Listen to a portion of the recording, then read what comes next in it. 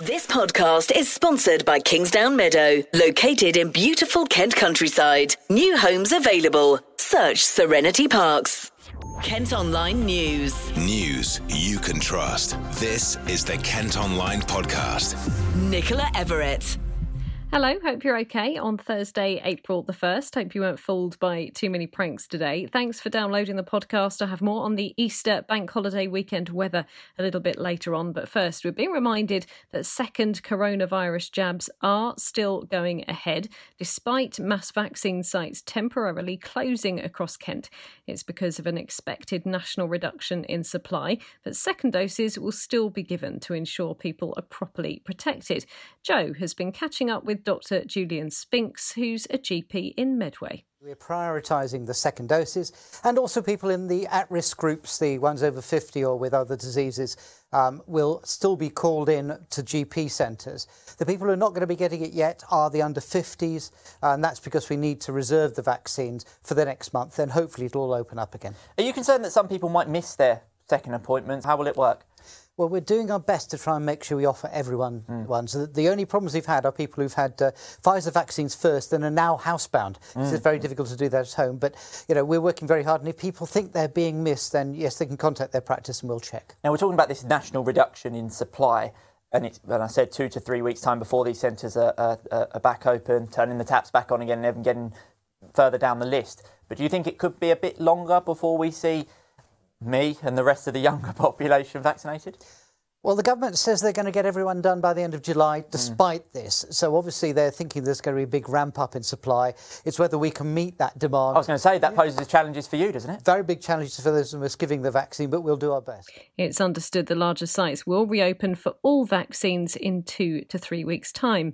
Meantime, Kent's Director of Public Health says anyone who's socialising outdoors should be tested for coronavirus at least twice a week. Andrew Scott Clark has made the statement as lockdown restrictions begin to ease. He's urging everyone to take advantage of symptom-free testing sites, even if they've been vaccinated. And don't forget, you can keep right up to date on the infection rate where you live in Kent by using the interactive map that we've got at kentonline.co.uk. Just zoom in to where you are to find out the rate for that particular area. Kent Online News. We've got more now on a story we first brought you a couple of days ago. The uncertain future of Buckmore Park karting circuit is arguably one of the most famous of its kind in the country and is where the likes of Lewis Hamilton and Jenson Button started their careers. But because of the pandemic, it's been closed for more than 200 days over the past year and has lost almost £2 million in revenue. Well, it had been hoped that a planning bid would bring in some much-needed income, but that was turned down. Well, I'm delighted to say that director Rich Martell agreed to speak to me for the Kent Online podcast. We are in a complete limbo at the moment, and it's very difficult for us, even at the moment, to reopen.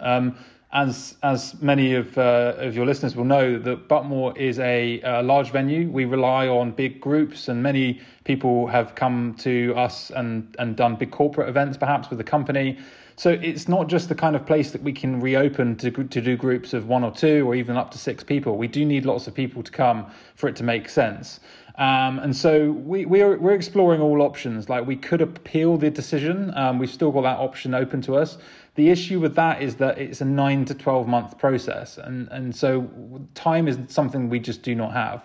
So we are looking at all options available to us, but we are increasingly being pushed into a corner. You mentioned on your press release that came out the other day that one option that you have to look at is the possibility you could end up selling the circuit. I mean, is that a real possibility? Yes. I mean, it's not something that we really want to do. We bought the circuit in 2015. My family's invested a huge amount into the circuit.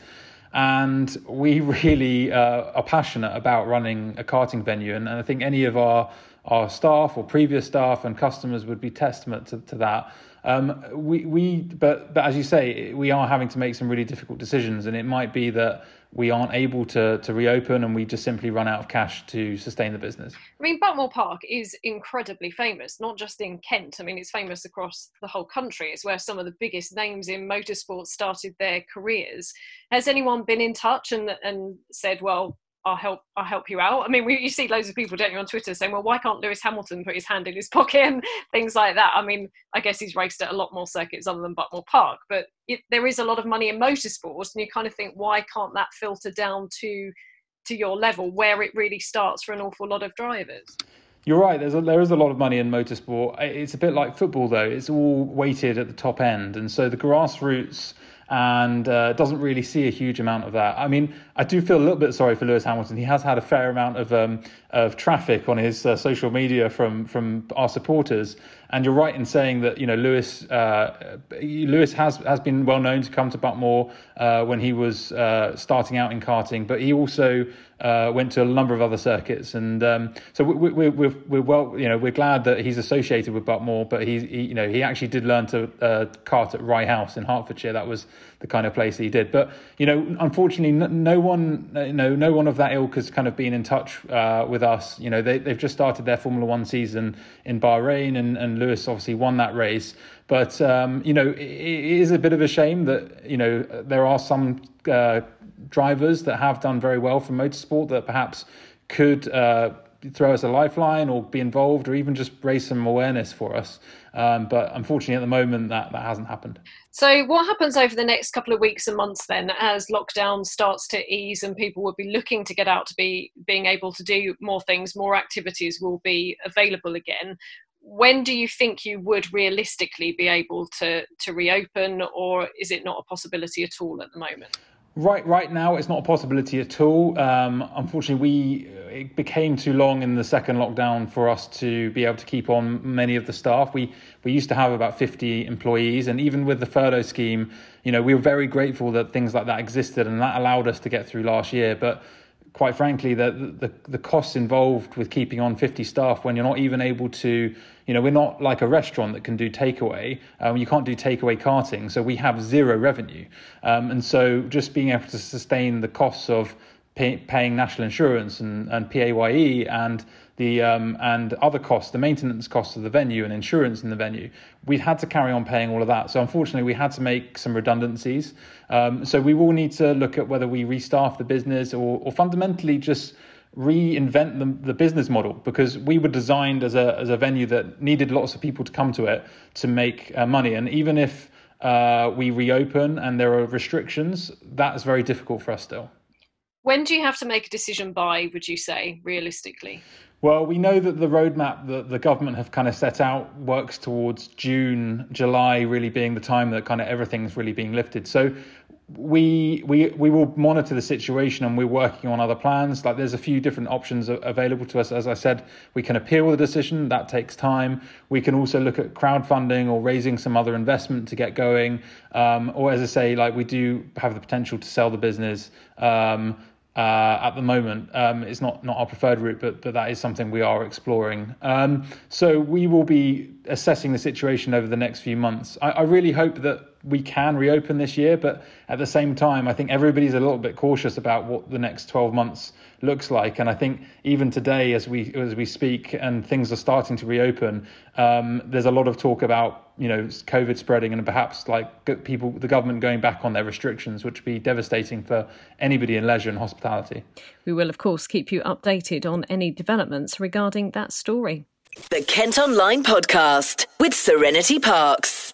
Some other news now, and a man's been taken to hospital after being attacked with a knife in Maidstone. The victim had to be treated for cuts by paramedics after it happened at a block of flats in the Shepway estate last night. A 21-year-old man's been arrested. Knuckle dusters, broken bottles and kitchen knives have all been recovered by police following reports of people with weapons in Kent. At Kent Online today, you can read about all those who've been convicted in the past month. Among them was a 21-year-old from Maidstone who was found with a lock knife and was on recall to prison. He wasn't due for release until 2023. More than 370 people have risked their lives crossing the Channel to Kent in just 2 days this week. Border Force officers have dealt with 19 small boats, with many asylum seekers arriving in Dover and Dungeness. It comes just days after the government announced tougher immigration rules, which charities warned would do nothing to stop the crossings. A woman whose decomposed body was found in a flat in Maidstone has been described as clever, funny and witty. Police had to climb through a window of the property last August after being contacted by Lucy McDermott's sister, who hadn't heard from her in 2 weeks. An inquest into the 56-year-old's death is continuing. Now, NHS workers have been staging a protest at Medway Maritime Hospital in Gillingham over a proposed 1% pay rise. Staff have demonstrated against the government's plans, which unions say will leave many worse off. They were at the main gates of the hospital this afternoon. We know that NHS staff are not happy with the pay offer. 1% is way below what it should be. NHS pay has been devalued by about 20% since 1910. So all across the country today, it's not just us, all across the country, there are small groups and large groups gathered together to protest what we see as an insult of a pay offer. Obviously you work at the hospital as a porter. Presumably though you've had conversations with workers, with nurses themselves. What have nurses been telling you about this 1% increase? I think they're disgusted with it. They deserve far more after having worked through the pandemic. I think we're entitled to expect more than 1%. A Folkestone man's been jailed after stealing a customised classic car, which was a replica of one from the Harry Potter films. The pale blue Ford Anglia was taken from a garage in Walmer last October and still hasn't been found. The 37-year-old has been locked up for almost 2 years. Now, the RSPCA is urging people in Kent not to buy pets on impulse this Easter. The charity's rescued 27 small animals like rabbits, guinea pigs and hamsters across the county in the first 3 months of this year. They want us all to seriously consider a pet's needs before getting one. At Kent Online today, we can reveal the areas with the best and worst broadband in Kent. Here's the tech bit. It's recorded in megabits per second and the UK average is 72.9. But surprisingly, just 41% of households in the county reach that speed. The best performing area is Temple Hill and Marshes in Dartford, while the worst is Romney Marsh, where speeds are just 32.8 Mbps. And after the warm and sunny weather recently, we're told it could snow in Kent on Easter Monday. It's going to turn much colder at the start of next week, with temperatures expected to fall below freezing overnight. Weather apps on smartphones have been saying at the moment there's a 70% chance of seeing some snow on Monday. There's a fair bit of rain around to follow for the next week too. Kent Online Sport. With the F1 season back underway, at Kent Online today, you can read the fascinating but tragic story of a driver from Kent who was tipped for the top.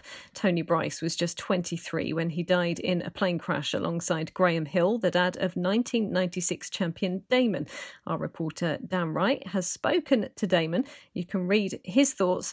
The next Grand Prix takes place in Italy later this month. On to football now, and Gillingham are in the League One playoff places after beating Wigan Athletic. Verdane Oliver scored the only goal in their 1-0 win at Priestfield last night. That put them in 6th in the table and extended their unbeaten run to 5 games. Here's Gills manager Steve Evans. We have to focus on ourselves. I think the benefit is we know we've got a small squad. We know we've got 13, 14 players delivering this. They're incredibly fit. Incredibly fit. We were still running as hard today in the 95th minute, or 90, what did he add? 8 minutes? We were still running in the 98th minute as we were in the 4th minute. But I don't want it to come down to big decisions, let us down. It's a penalty on Verdane Oliver night, early doors. I've seen it back. So it can't not be a penalty. That scores, I think we win quite comfortably tonight. But in saying that, credit to the Wigan boys. They've got a new owner. I think they'll stay up. I think they'll stay up. And it'd be great if they stay up, because no football club deserves to. Certainly the football club supporters don't deserve to have the times that they've had. I'm just glad that, for me, a poor refereeing performance didn't stop us winning the game tonight, because I think we deserved to win it. We had to gamble at a key stage in the game, and they missed a couple of chances, to be fair. Boyd Proctor normally stick one of them in, but they missed a couple of chances because we were gambling. We were leaving players off the pitch, because we knew before we went to Hull, we gave the players the brief. Has to be 4 out of 6. 6 out of 6, can we do it? We felt unfortunate at Hull, but it had to be 4 out of 6. So we take it to Monday. We'll see where we go Monday. See what everyone else does on Friday when we're out watching them. We also caught up with player Stuart O'Keefe after the game. Everyone watching us tonight and been the only team to play and seeing us go in there, okay, we've played more, but we're in there and we've got the points on the board. So I think teams will start to be taking note, and I don't think many teams will fancy playing us. We're a hard to beat team. We work incredibly hard, and we're getting rewards for that now. And I think, like I say, a lot of teams will be taking note and keeping an eye on us. Obviously, we're a small squad. Don't get me wrong. We're competing against teams with a lot bigger budgets and a lot bigger squads. But on the other hand, I think that might help us. We're like I say, a very close-knit squad. You can see everyone works so hard for each other. The team's not really changing much. Everyone's knowing their jobs and their roles, and everyone understands what's required from everyone. So, it's helping us at the moment. We're a real good group and good lads, and people are leaving everything on the pitch. How pleased have you been with your form since you came back from what looked like a really serious injury at the beginning of the season? Yeah, no, I'm obviously pleased. When the injury happened, you expect the worst and you think the worst, but credit to everyone behind the scenes, the medical staff and the fitness team, to get me in the best condition possible. And it's a credit to them that I got back as quick as I can. And for me, it's just about playing games and helping this team in whatever way possible as much as I can. And like I say, everyone wants to achieve something. Everyone's got their own agendas. And if we can achieve something at Gillingham, it will be a fantastic finish to the season. Gillingham are next back in action on Monday when they make the long trip to take on Blackpool. Well, that's all for today. We will be having a break over the Easter weekend, so we will be back on Tuesday. Thanks ever so much for listening. Don't forget, in the meantime, you can subscribe to the IM News app. That will give you access to all KM Group newspapers. Just head to subsaver.co.uk. News you can trust. This is the Kent Online Podcast. This podcast is sponsored by Kingsdown Meadow, located in beautiful Kent countryside. New homes available. Search Serenity Parks.